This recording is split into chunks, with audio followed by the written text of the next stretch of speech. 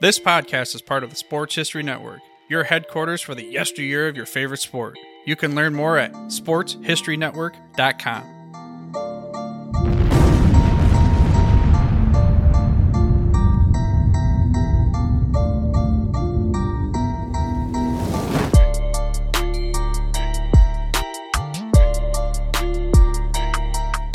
Good morning, and welcome back in for another episode of For the Good of the Game. My name is John Davis, and I'm your host, and I'm really thrilled today to present another special feature. This episode is focused on the youth sports gap in America. To discuss some of the more salient issues in this gap, I brought two guests on whose experiences approach the dilemma from completely different perspectives. My first guest today is Matt Young. Matt is the founder of Quality Sports Hub, a Vancouver-based company dedicated to providing a pathway to quality sports experiences for athletes, coaches, and parents. Matt is an accomplished athlete, father and family man, entrepreneur, Guinness World Record holder, coach, keynote speaker, and servant leader. He has been recognized as a top 40 under 40 award winner in both Vancouver regionally and Canada nationally. Matt's 2015 TED Talk on fixing child obesity centered on physical literacy, and it's both alarming and inspiring. But more than anything else, it really demonstrates his passion for sport and life. And if all that weren't enough, despite his busy schedule, he's also managed to successfully help raise over $6 million for charity. My second guest today is author Stephen Griffin. Steve is a graduate of both Providence College and the University of Rhode Island with a master's in accountancy. He's a former CPA who has lived in the world of private equity and has invested and been involved in across a number of industries, most recently focused on the sports industry. He served on numerous boards of directors and executive roles and has spoken at industry conferences. His experiences in the sport industry led him to write Front Row Seat. Got it right here. Greed and Corruption in a Youth Sports Company. The book explores the growth of the youth sports market and some of the characters who seek to exploit it. Now, Steve is also set to publish his second book, which I'm anxious to read, entitled Lost Locker Room, The Collapse of Global Premier Soccer, which comes out in June. So it is with great pleasure that I welcome both Matt Young and Stephen Griffin to the program today. Gentlemen, welcome. Thank you very much, John. Happy to be here. Yeah, thanks for having us, John. Well, as with so many other meetings that go on today, and I'm sure you guys have not been immune to it during COVID. We have the advent of doing this via Zoom, and I really appreciate you gentlemen taking time out of your schedules. We're going to try to tackle three main topic areas today because, quite frankly, with the depth of experience that these gentlemen have experienced, it's interesting to me that we could probably do a 5-hour session, quite frankly, on the topic. But the first area I want to talk about a little bit is one of the background reasons that I believe the youth sports industry is suffering now, and that is because of greed in the industry overall. Stephen certainly wrote about it as part of the subtitle of his book. Matt's identified this in a number of different ways. And most recently in the real world, we've seen this in a matter of less than a week. The announcement of a super league in soccer and then the ultimate collapse of it because of the almost rebellion, if you will, at all levels, from athletes to, even political figures. So the greed has really caused a number of different issues and manifested in different ways. There's pay-to-play teams and events that promote this all-in, top-down, winner-take-all mentality. And then we also have the sports specialization issue. We're going to talk about a number of those. But Matt, I wanted to start off with you, as if you could talk a little bit about some of those factors that you believe have been brought about in the real world by this greed that has kind of permeated the whole sports industry. Yeah, and you make a great point about the exploitation of the sports system, especially at the grassroots and amateur level, where ego and FOMO have been two really primary motivators and drivers for this ticket to the promised land. Fear of missing out. No one wants to miss out or feel like they're missing out. And then the ego is the pandering to the parents, really, or the athlete through the parents about, you should be here. You've got some talent. I can help you, etc. So we've really moved into a buyer beware situation where, you're right, greed has absolutely had a really detrimental factor into what was once a drop your kids off and let them learn a whole bunch of skills, meet new friends, have a good time, have a fun time. And it's really like anything in our society. We tend to go from there all the way over to the other side, and then we have to be clawed back into kind of a normal control. You can take any sector, any industry, and talk about it, but we're really seeing the lack of leadership and governance in sport keep that dial over on the greed side. And you got no one better than Stephen, who was right in it, who can speak to that. But yeah, that's what we're seeing, and unfortunately, what's happening at the same time as the money is being made is the participation and value is being lost. So it's not like the two are increasing in a symbiotic or helpful or useful or purposeful manner or valuable manner. The participation is going down at the same time as the greed is going up, which should be telling us something. And that should be telling us, just like the as you mentioned, the example of the Super League, that's not what fans want. That's not what the athletes want. That's not what the politicians want for the sports system. Well, and I think one of the things that, Stephen highlighted in his book, and it was in almost a tangential way, is the fact that, the primary purpose of sport besides movement is fun. Kids should have fun. They should enjoy themselves. There's the social aspect. There's the physical development aspect.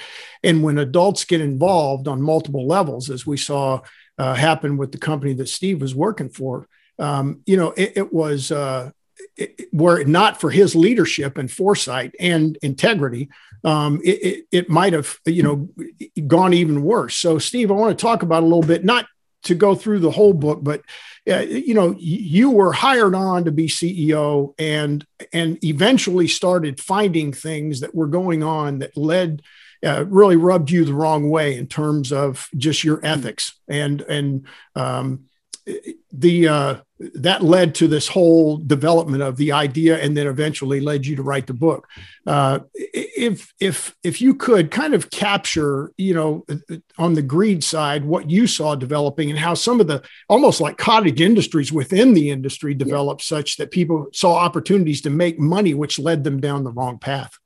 Yeah, sure. Happy to do that. And I agree.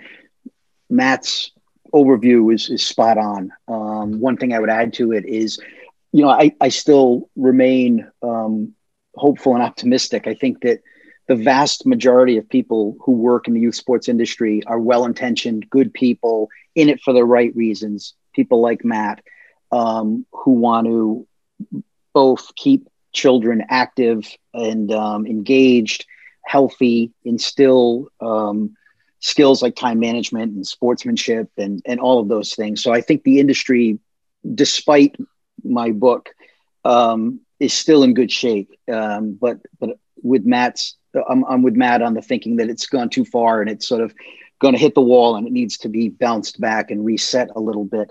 So my experience really was and has been one in which we encountered a company initially that we thought was a really attractive investment that operated across multiple sports. And the thesis was that this business had a little bit more scale than most in a very fragmented industry, and that we thought we could sort of separate from the crowd by delivering high quality experiences, great value to families, and bake in sort of those values that we thought were getting lost. We weren't going to be proponents of specialization. We weren't going to overhype the dream, whether it's the child's dream or the parent's dream. In fact, my thesis has always been that if we educate the parent and really put the numbers in front of them on the likelihood of your child playing at the next level or likelihood of a child ever turning out to be a professional athlete are so small, that by acknowledging that, you can instill a better sense of reality to the parent and maybe even kind of serve as a little bit of a pressure valve for the child, not feeling that kind of intense pressure or anxiety to perform. So that's sort of the overarching thesis of why I thought the industry was interesting. And we had some prior experience investing in the space and did well with it. What we quickly found was, accounting irregularities, misrepresentations on financial performance, related party transactions that weren't disclosed, just sort of completely opposite culture of what had been communicated to us. Management had represented that the company had a culture based on, servant leadership and sort of changing the world, high integrity, financial stability. It's kind of ironic when you look back at the mouse pads that were all around the office with those icons on them, that they sort of violated, 90% of those core values. We uncovered, as I say, the board uncovered a lot of these issues. We made a management change. I ended up sliding into the seat as the CEO of the company. And then thinking that we probably had uncovered everything possible, the company was raided by the U.S. Department of Justice in October of 2019. It's been pretty well publicized that our largest division, which was a soccer business called Global Premier Soccer, allegedly had committed, among other things, a conspiracy to commit international visa fraud. We've learned more in the last sort of 90 days probably than is even included in the first book. There's been a couple of guilty pleas. And I won't say it was systemic, but we've now learned that the tactics that were being used by the management team, the GPS, certain members of the management team, to bring coaches in illegally and suppress wages and so on, was a little more widespread than anyone had hoped. So further evidence, I think, that you've got an industry that's not regulated, doesn't have really strong oversight. Even the so-called governing bodies probably have not caught up with the growth of the industry. And as a result, it's attracted, con artists and grifters and fraudsters that are taking advantage of both the size of the market, the lack of regulation, and probably that emotional purchase that many parents are making. Yeah, you started off talking about the statistics, and I think that sometimes in some venues, some meetings, they're almost overquoted because most parents have heard them at one time or another. But I think it's the blindness to the reality of it, or maybe the fact that being overwhelmed or overzealous about their kids' chances. It's, they all recognize the stats, but it's not them that are doing it. And I think sometimes that can be bad. Going off that, in terms of the barriers that have developed because of what we're talking about, there are multiple barriers that exist now. You've got, lack of free play. You've got marginalization of PE in schools. You've got generalization among PE teachers as opposed to specialists. You've got the cost of sport, regardless of whether it's in or out of school. All these barriers have developed over the years, and it's really caused different issues at different levels. In 2007, I was at the NFL Youth Sports Summit, or Youth Football Summit in Chicago, and I had a middle school coach stand up, and he was just exasperated because they had just canceled tackle football in his middle school, and there was no way it was going to come back because of some of these factors. So, Matt, when we look at those barriers, what are some of the things that, from a quality sports hub perspective, that you have with your company and some of the other ventures you're involved in, that you're trying to emphasize in order to help overcome some of those hurdles in youth sports? Yeah, great question, John. And I think the biggest thing is that continuum, like you spoke of. It's not something that you just turn on. It's not one. Everyone's looking for that one answer for why the participation rate has dropped. It's not one answer. It's a systemic flaw in the whole system. So when you talk about your lack of free play, that's kind of 0 to 5, right? And kids, and I hate to say used to, because that makes me sound as old as I am, but kids used to just go out and do stuff on their own and play on their own. And not only is that important for the discovery of the physical side of the equation, it's also important for decision making and connecting synapses and doing all that other stuff that connects into problem solving later on. So 0 to 5, that starts there, and it's no one's fault. It's just the way society's gone. We take our kids out of the seats and we move them into a car seat that's got 25-point harness, and then we move them into their cradle and their jumper, and we're really minimizing the amount of movement, and it's well intended, but it's not actually helping and serving those kids better. So starts there. Then, like you said, the lack of marginalization of physical education with generalist teachers teaching. You would never have a generalist teacher teaching math or science or any other vocation, but you've got it in physical education. So that turns that prospect and really diminishes the value of physical education. Oh yeah, okay, we get it. And, John gets an A because he can run around the class the fastest. Stephen gets a 3 because he gets along well with everybody else. That tells us nothing about our movement competency, our proficiency in the development. We would never do that in any other course, but we've done that in physical education. So as you can see, that's where it really starts. And if we don't have that foundation or base of movement and activity, well, then it's really tough to get into sport. And that's what we're seeing, is that the subtle and insidious erosion of movement, not only as the industrial revolution came along and everything is being made so easy. You don't have to pedal a scooter anymore because they're electric.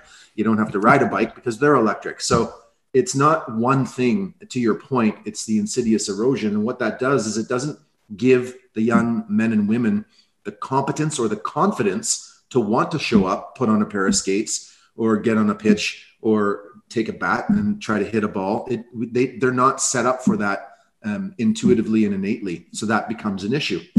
Then, like you said, you add things like cost. It's not fun.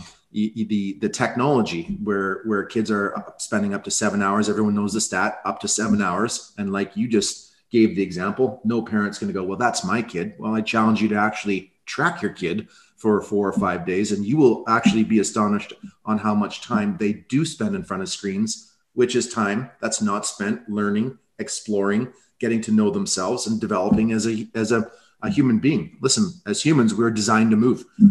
Nike said it, designed to move. They did an entire study and commission, but again, nobody wants to actually be the person or be that leader that says, this is how it's going in the community. And it's going to start in the elementary school, and then it's going to be reflected in the parks and recreation. And then that's going to be connected to the youth sports system.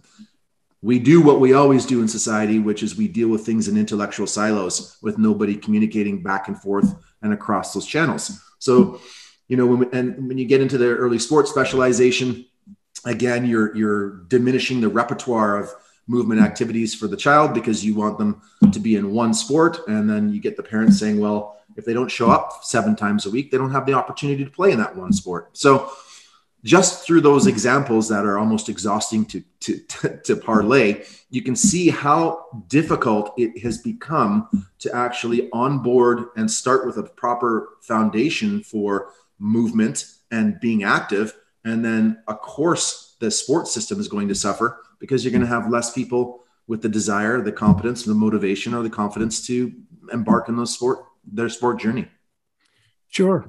And Steve, I think you hit on it a minute ago. You said, despite having written the book and exposed the flaws in the system corporately in the case of the folks that you worked with, I still think that there is a saving grace. And I think that there are companies out there like Mats and other corporate entities that are certainly capable of towing the load and helping create that positive sports experience.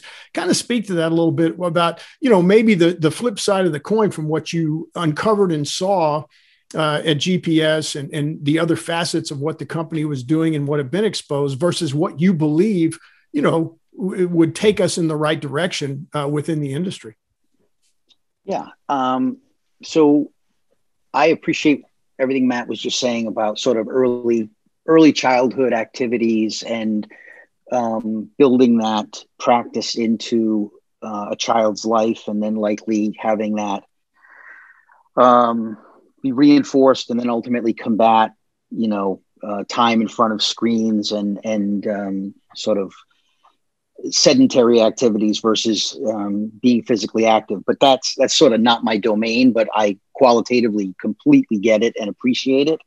So I'll sort of take it from after that level. I think there has been for the last, 40 years or so, this spectrum of opportunity for children to participate in sports, or to be active, starting probably on the most liberal side, being, self-organized sort of free play, hop on your bike. I think we talked about it once, hop on your bike, grab your bat and glove and meet a bunch of kids at the field. Sure. And figure out how to play. and be active. And there's so many benefits that come from that, right?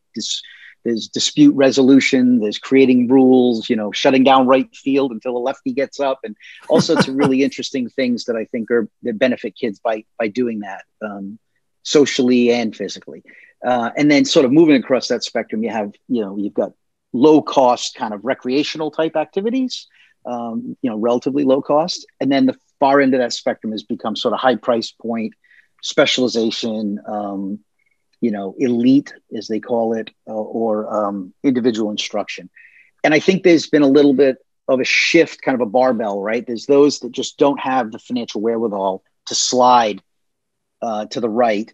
And I think that rec level has seen attrition because of the reasons that Matt alluded to. And then the middle that may have the socioeconomic ability to spend have gotten skewed to the right. Fear of missing out and the emotional purchase and the sales pitch on specialization being the way to go. I think what needs to happen, and I'm a capitalist, I believe that the market will find an efficient equilibrium at some point. I think the challenge has been that the customer life cycle, our experience in this as a parent, is relatively short, right? You have, realistically, to make those purchase decisions, you probably have a 5 or 6 year window is about it. And so, and you're relatively uninformed, right? There's no handbook on how to do this. And there's not a lot of knowledge sharing once you're out of it. You're not going to call the next cohort group of parents and say, don't blow your money on specialization or individual instruction. It's just not going to happen. So I think there's a little bit of, there's a couple things missing, right? There's no Yelp for youth sports where people can check objective reviews.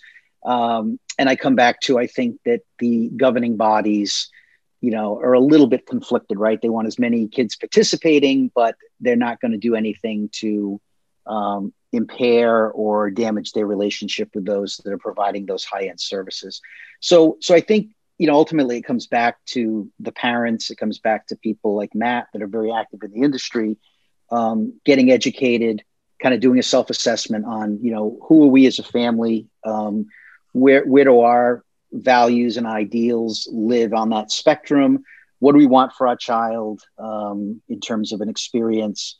And then ultimately more transparency and the ability to know how to assess programming, assess whether I want to be in the rec side of the spectrum or if I'm going to be on a pay to play, how far do I want to go and what type of club offers values and programming that align with what I'm looking for.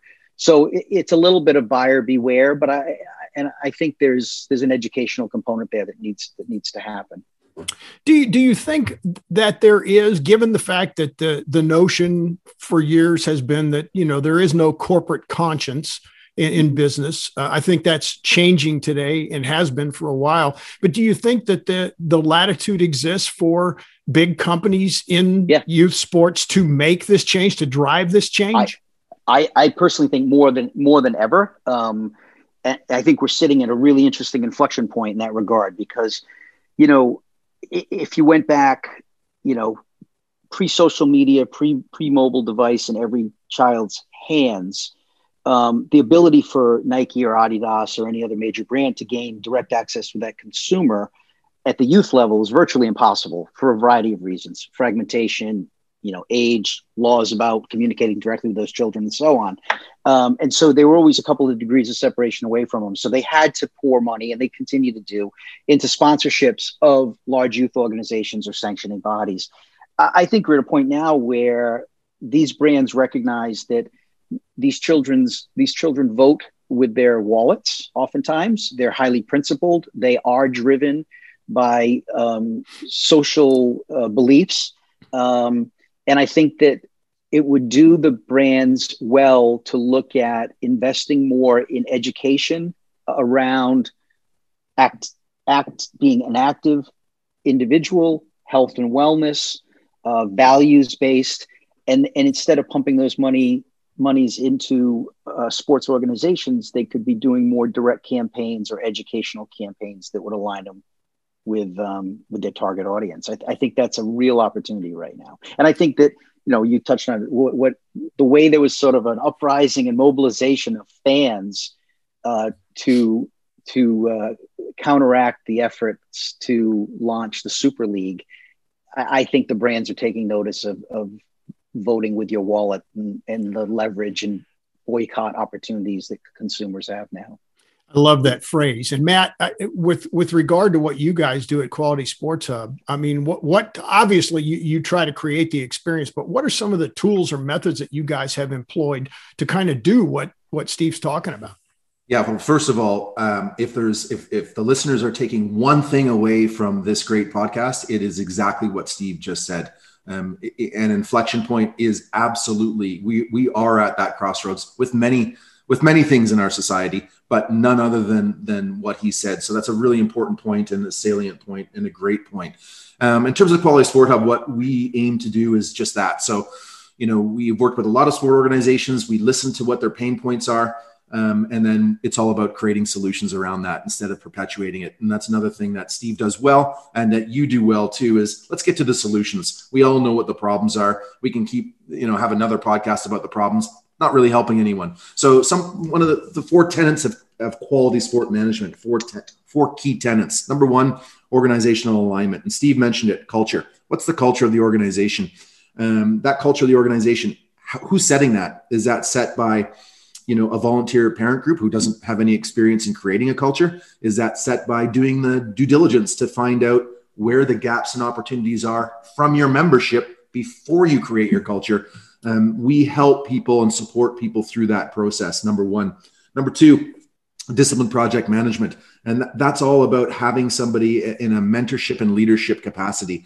A lot of organizations think that getting the information and education, putting it in a glossy brochure or PDF, uploading it to their site, they've done their job. That's only half of it. You need the activation and accountability. So not only the what and the why, but the who, when, where, and how. We really need to help organizations drill down into that. And that's what we do. We're there to support the organizations. We're not there to take their jobs. We're not there to present ourselves as smarter than them. We are there to support the executive director, president, board of director, technical director in any areas of the administration and management that they don't have experience in. And we draw people in, to your point, John, in connecting the dots, we draw people in that have that experience that they can access whenever they want it. So it's not pushed on them. If there's a gap, we address the gap and we put the right people in the right position. Third tenet, stakeholder connectivity. So there are 6 key players in the athlete's experience. The athletes, first of all, and everyone laughs when you say the athletes, but if we're in a room and we ask people who are the key players in youth sport, you'll hear coaches and parents. It takes a while for people to actually say the athletes. And that's to your point earlier, the adultification. We don't actually put ourselves in the athlete's shoes. They're always in the back seat when what we should be doing is as soon as possible, getting them into the driver's seat of their own journey. So we've got the athletes, the parents, the officials. Nothing happens without officials. We've got the coaches. We've got the surrounding support cast, whether that's strength and conditioning, whether that's physical education teachers, and we've got the administration in the club. Those are 6 key stakeholders. As you both know, we address those stakeholders in intellectual silos. Parents, do not talk to us. Do not talk to the coach. If you have a problem, file it here, go there. If you don't like it here, go somewhere else. Athletes, we don't even engage them in the process or ask them what they want or baseline them at the beginning of the year or communicate their development opportunities to them. They're communicated to the parents, not the athletes. Like we haven't done a great job of actually figuring out how to create that stakeholder connectivity so everyone's on the same page. Because if we want everyone on the moving in a direction, they've got to be sitting in the right spot in the boat per se, so that they're rowing in the same direction. And then lastly, the last tenet is the integrated operating environment. So how does organizational alignment, discipline project management, stakeholder connectivity actually appear? What does it look like? What happens when the coaches show up? Are they just showing up and running a practice, or do they understand that there are 10 questions that they should ask themselves in preparation for their practice or game? Do they understand, marketing and communications? Are we marketing and communicating to everyone in the community by at all? Or are we doing it in intellectual silos? Or are we doing that all together so that the parents can see what the coaches are getting, the coaches can see what the athletes are getting, and that takes place in an integrated operating environment? So that's really what we have helped organizations do. And John, you and I have talked a lot. That's really the gap and the missing piece is that support. If we're going to run community organizations, often it's basically by who wants to step up and raise their hand at an AGM and a volunteer position. That doesn't necessarily qualify for the right person in the right roles. So what happened was the sportrepreneurs came and said, well, hang on a second, we're not doing a good job over here. So I'm going to open up my Matt's football training academy over here. And I'm going to take people from that experience, which hasn't been that good, and then put them over here. But in doing that, Matt has to make money. So I got to train all year round. So now I have to keep those kids in that one sport all year round. And there you've got the sportrepreneur and a whole other set of issues. And as Stephen said, that doesn't paint the picture on everyone. There's lots of people that are doing good and great jobs at the community level. There's lots of people that are doing good and great jobs at the single sport specialization level. Look at, for some people, specialization works. Sure. For most people, it doesn't, but for some people, it is the path. So you got to be really careful about painting everyone with the same brush. And also, as you've alluded to, there are a lot of people that are doing really good things. Out of 10, they're doing 7 really good things, and we can support them for 8 and 9. So it's not like everyone's starting at 0, but that's what we do for organizations.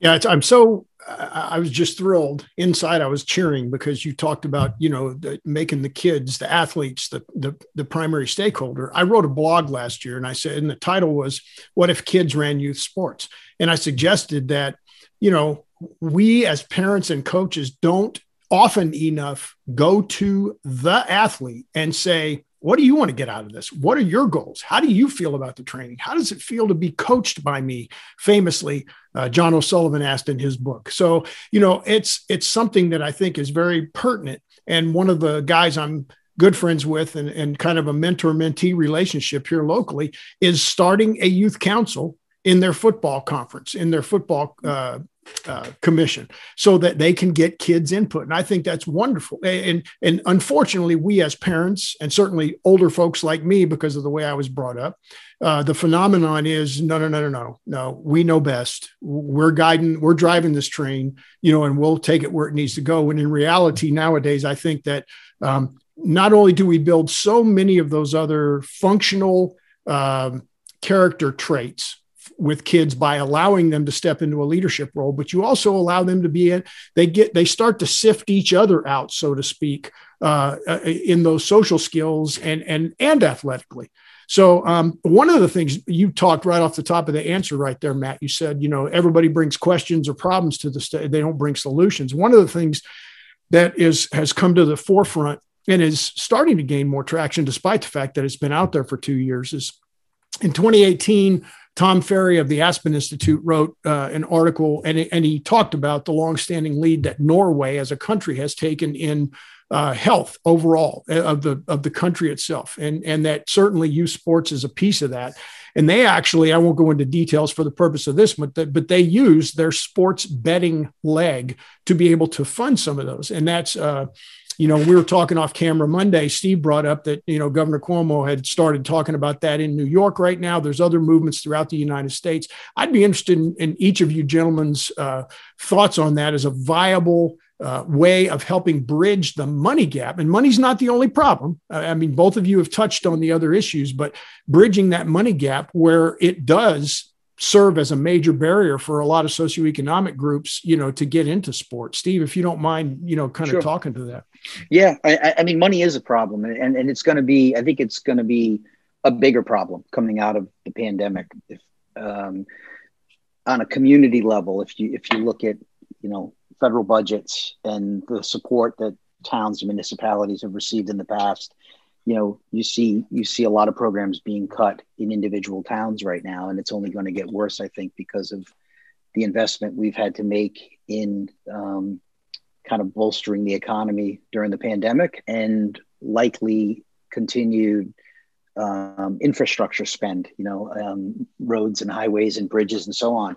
So I think it's a problem already, and it's going to be a bigger problem in terms of requiring an allocation of proceeds from sports gaming. I think it's the least those organizations can do. I've got 3 children. One is just out of college, 2 are in college. We watch sports together. I watch them while we're watching a game, and they're looking at their mobile device and they're playing fantasy sports and so on.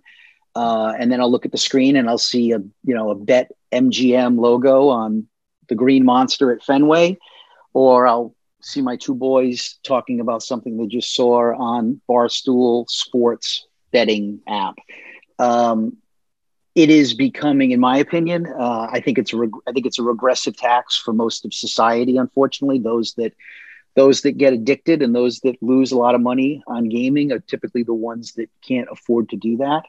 And I feel like the advertising and marketing right now around sports feels a lot like, Joe Camel and RJ Reynolds strategies pre-1997. Where they are appealing to the kids. It's this, and it's no secret that those companies know that this young adult market is tomorrow's cigarette smokers or gamblers. And so I think that as much as I'm not a fan of regulation in general, I think things that have addictive characteristics to it that can be marketed to young people should be regulated, should be controlled. And if they're going to be allowed, which they will be, then the individual states who govern online gaming should require a reinvestment back into verticals that benefit young people and benefit sports and activities. So I am 100% in favor of that. Matt, what are your thoughts? Well, mic drop right there. I mean, listen, it can't be articulated better than that. And listen, there's a way to do ethical business and generate revenue. We don't always have to take it to the shareholder and let's make as much money for the shareholder at the expense of the consumer, which is our standard practice, I think, in North America. I have nothing to add to what Stephen said. I completely agree. And again, what stood out for me was it's the least that they could do given the damage that is being caused. And I think, well, unfortunately, we'll get there again because we always have to wait until we see the negative side and the downsides of what we're doing. And then, we can't just have common sense that is proactive and in front of it. We have to wait until, okay, you've made your gazillions. Now let's play along and bring some of that back. It's sad to see. It is sad to see. It's frustrating to see, but yes, that is definitely something that should happen. And you look at countries like Norway and the Scandinavian, that's what they prioritize. So they prioritize that for their populations. Absolutely. Yeah. I want to, I don't want to seem like I'm just shutting that off, but I do want to transition in the interest of time, because I want to be respectful of both you gentlemen's time, to really a topic that I think we could genuinely talk about for hours, and that is parent engagement. And it is, again, Matt, you talked about everybody always wants to talk about the problems or they don't bring solutions to the table. I see parent engagement as a solution to many of the youth sports problems and this gap that exists in 2 ways. One, I think that the parents have almost bilateral responsibilities, if you will. One is certainly to their athlete, their child or children, as they, monitor what their child wants, what their benefits are from them doing sports, both from a character development standpoint, as well as physical and mental well-being. And they also have a duty to make sure that the coach that is coaching their child, looking after them, interacting with them, is well-trained and competent and caring, and does so in a manner that it challenges their child, but also looks out for their welfare. So I want to talk a little bit about that. Matt, you and I have discussed parent engagement on a number of levels. And one of the things that I fear a little bit is that when I look across the landscape, and when I first talked to you, I brought this up. I just recently interviewed Heath Esslinger of A Better Way Athletics I interviewed Gordon McClellan, working with parents in sport out of the UK. You've got John O'Sullivan with Changing the Game Project. You've got the Aspen Institute. You've got Positive Coaching Alliance, Jim Thompson's group. And then you've got other companies like yourself, Matt, with Quality Sports Hub. You've got a community revitalization program, which you're a part of that as well. But on some level, at the parent engagement piece of this, they're not connecting. The people in Vancouver know you guys exist in other places that you've helped. The people where in Seattle know so-and-so, and there's not a movement to bring this together. So I'm going to let you start off with this, Matt. How important do you think at the grassroots level, John Davises of the world all over the United States and Canada and the world saying, hey, parents in our area, here's what we need to do? Yeah, it's critical. Obviously, they're number one, they're the primary partner. They will be the one that makes the decisions and the primary decision maker, and they are the primary funder. So with that comes the responsibility of, and Stephen touched on it earlier, is, do your homework and understand and it's an opportunity to match your values, what you want for your kids, what you want for their experiences with what people are offering. And, it is buyer beware. Take the time to do your homework. It's interesting that we, as parents, and I am a parent, we take the time to do our homework in almost every other facet. We would never just have a babysitter show up without us vetting them or getting some information or knowing they took a course or having the qualifications or anything else. We would, never put them in any other situation without doing that homework, but we put them in sports and just let them roll. So that speaks to the opportunity that sport has to up their ante to make sure that we're actually delivering and connecting with those parents in a meaningful way that shows them value. And the parents on their side, it is a responsibility. It's a wake-up call. I mean, you can't have week after week after week of stories of abuse and scandal and corruption and all of these things. And it's like Stephen said at the beginning, you go through it as a parent in your 5-year cycle. You realize at the end of 5 years, what just happened to you. You're not standing in the front of the line going, hey, listen, I was totally hosed. You got to be careful. Here's what you should do. That doesn't happen. That transfer of knowledge doesn't happen. And that's one of the things that all of the people you mentioned are actually doing. They are transferring that knowledge from their respective D1 coach and Gordon McClellan, all great people, John O'Sullivan. They are transferring that knowledge. It just requires a lot more of us to do that. And when more of us do that, and let's just go back to that Super League again, you can see the power. Grand opening on Tuesday, grand closing on Thursday. So that's how much power that parents and people have. Yeah, it's amazing to me, Stephen, when you think back to in the prologue of your book, you talked about, visiting the baseball park, the Cooperstown Dream Park. Yeah. And then, fast forward through the years, from that experience as a parent, all the way to where you are now, and just how much importance from your foxhole do you think that this parent engagement piece is critical to the success of not only youth sports, but really the growth in terms of our kids? Yeah, I agree with Matt. It's absolutely critical. But while I was listening to him, I was thinking, man, you talk about a 5-year life cycle or whatever it is.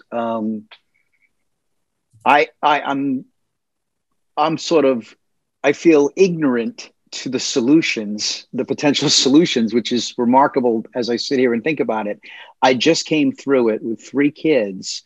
And, other than being aware of the organizations that you listed, we were sort of taught as parents that you drop your child off, you attend the games, you never ping the coach, you never, interfere, which I think has merit most of the time, but you're sort of trained to step back a little bit. So I think it is critical that parents are educated, that there's greater transparency, that somehow parents are equipped with the ability to assess, like Matt said, are the values and characteristics of the programming that your child is in? Are those consistent with your expectations?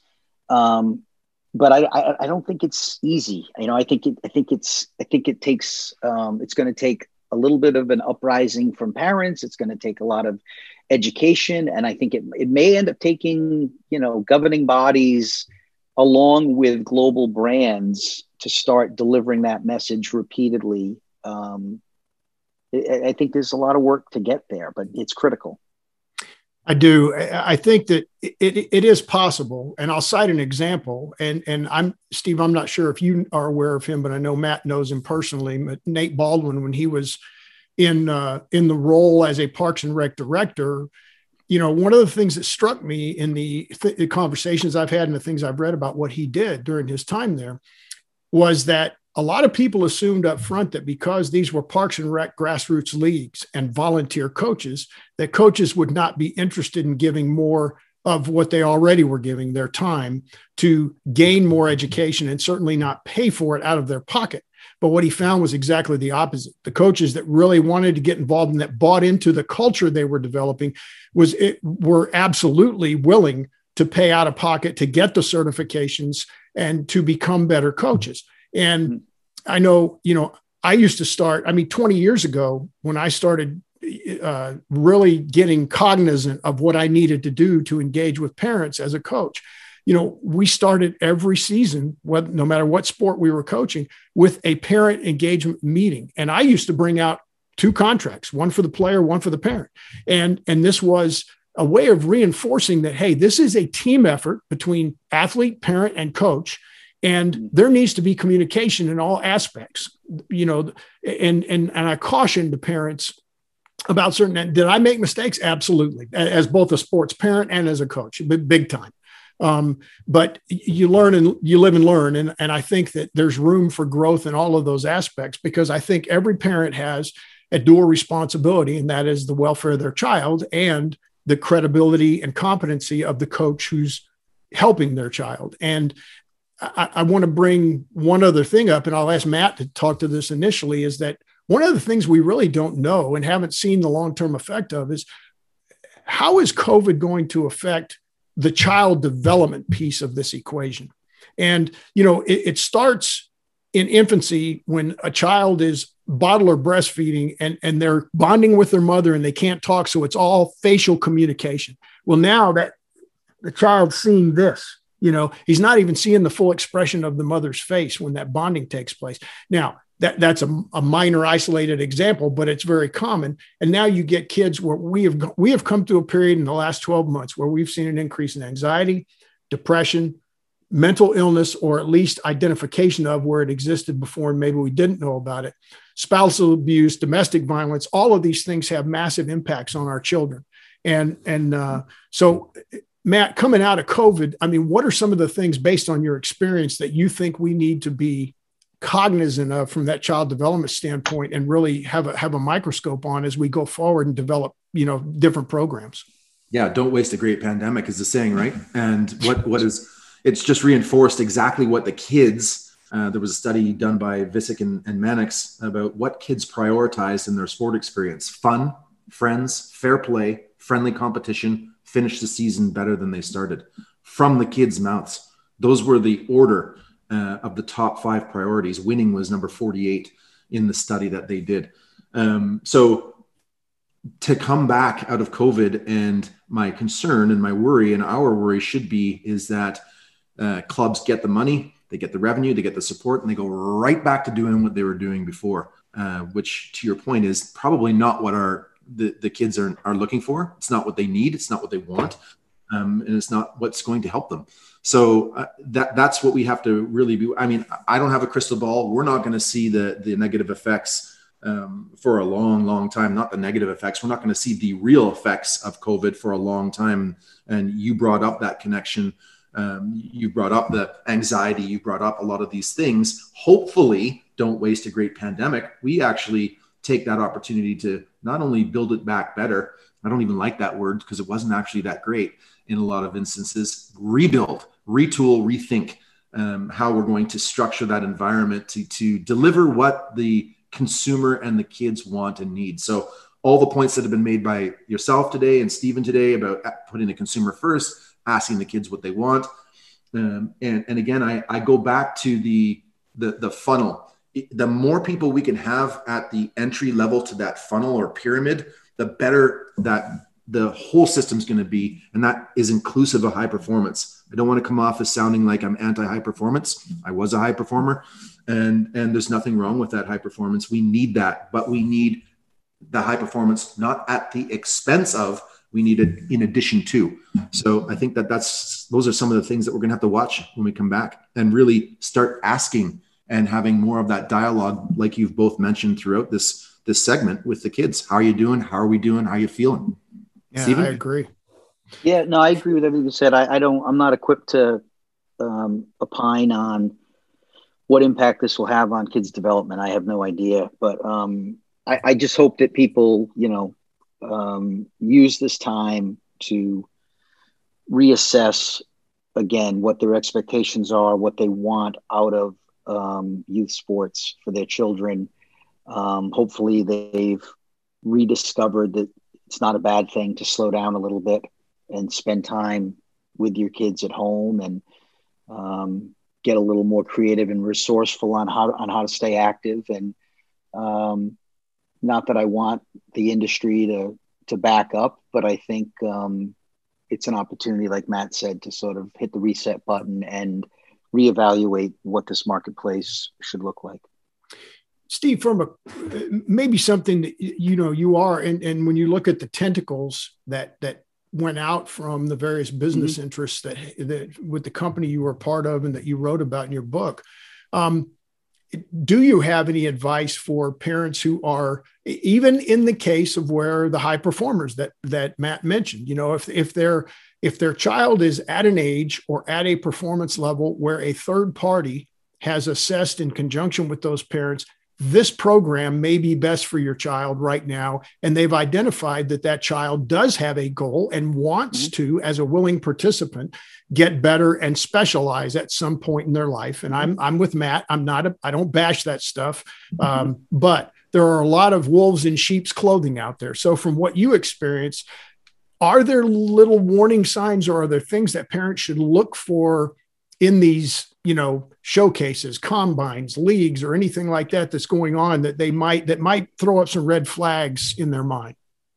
I think, number one, it would be, try to talk to others in your community who have gone through the process. Might be a little bit uncomfortable. They're not part of your cohort group, but it's easy enough to get to the parents who just graduated out of that and get their honest assessment of what the experience was like. I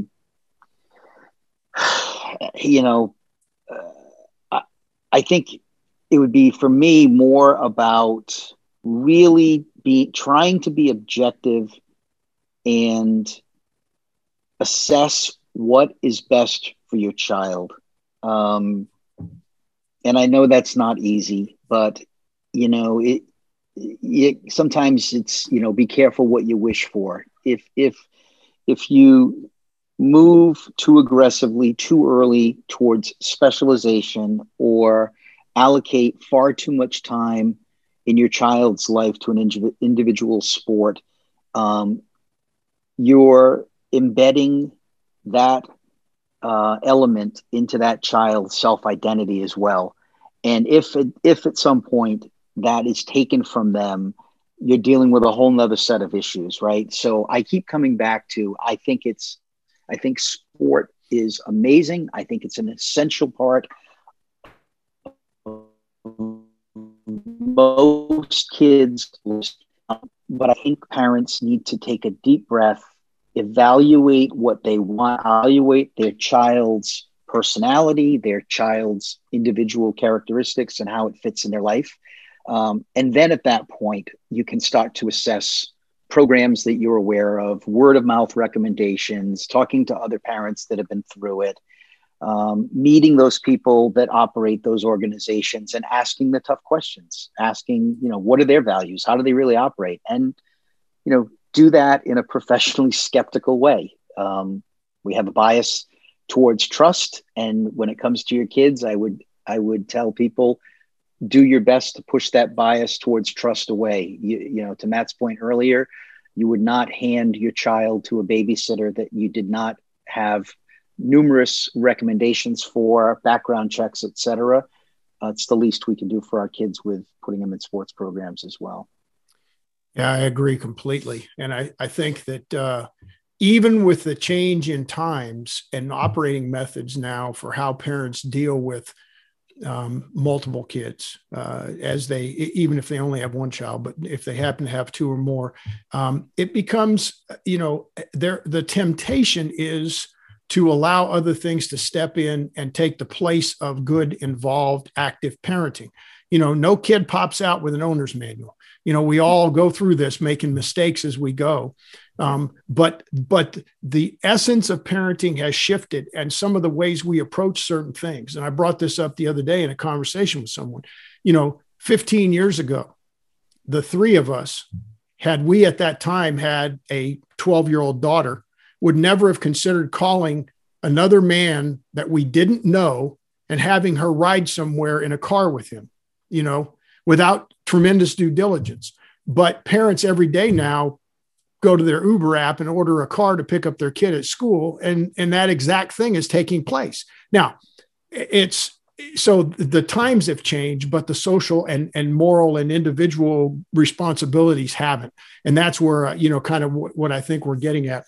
Matt, I wanted to give you, as a parting shot, try to, if you can, let folks know a little bit more about what Quality Sports Hub can do and any of the efforts or programs that you guys have going on, and then where folks can reach out to get to you or the company itself.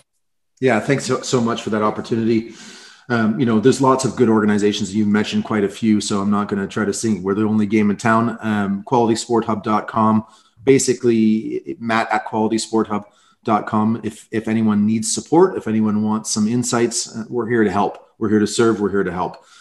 So that's how people can reach out. Outstanding.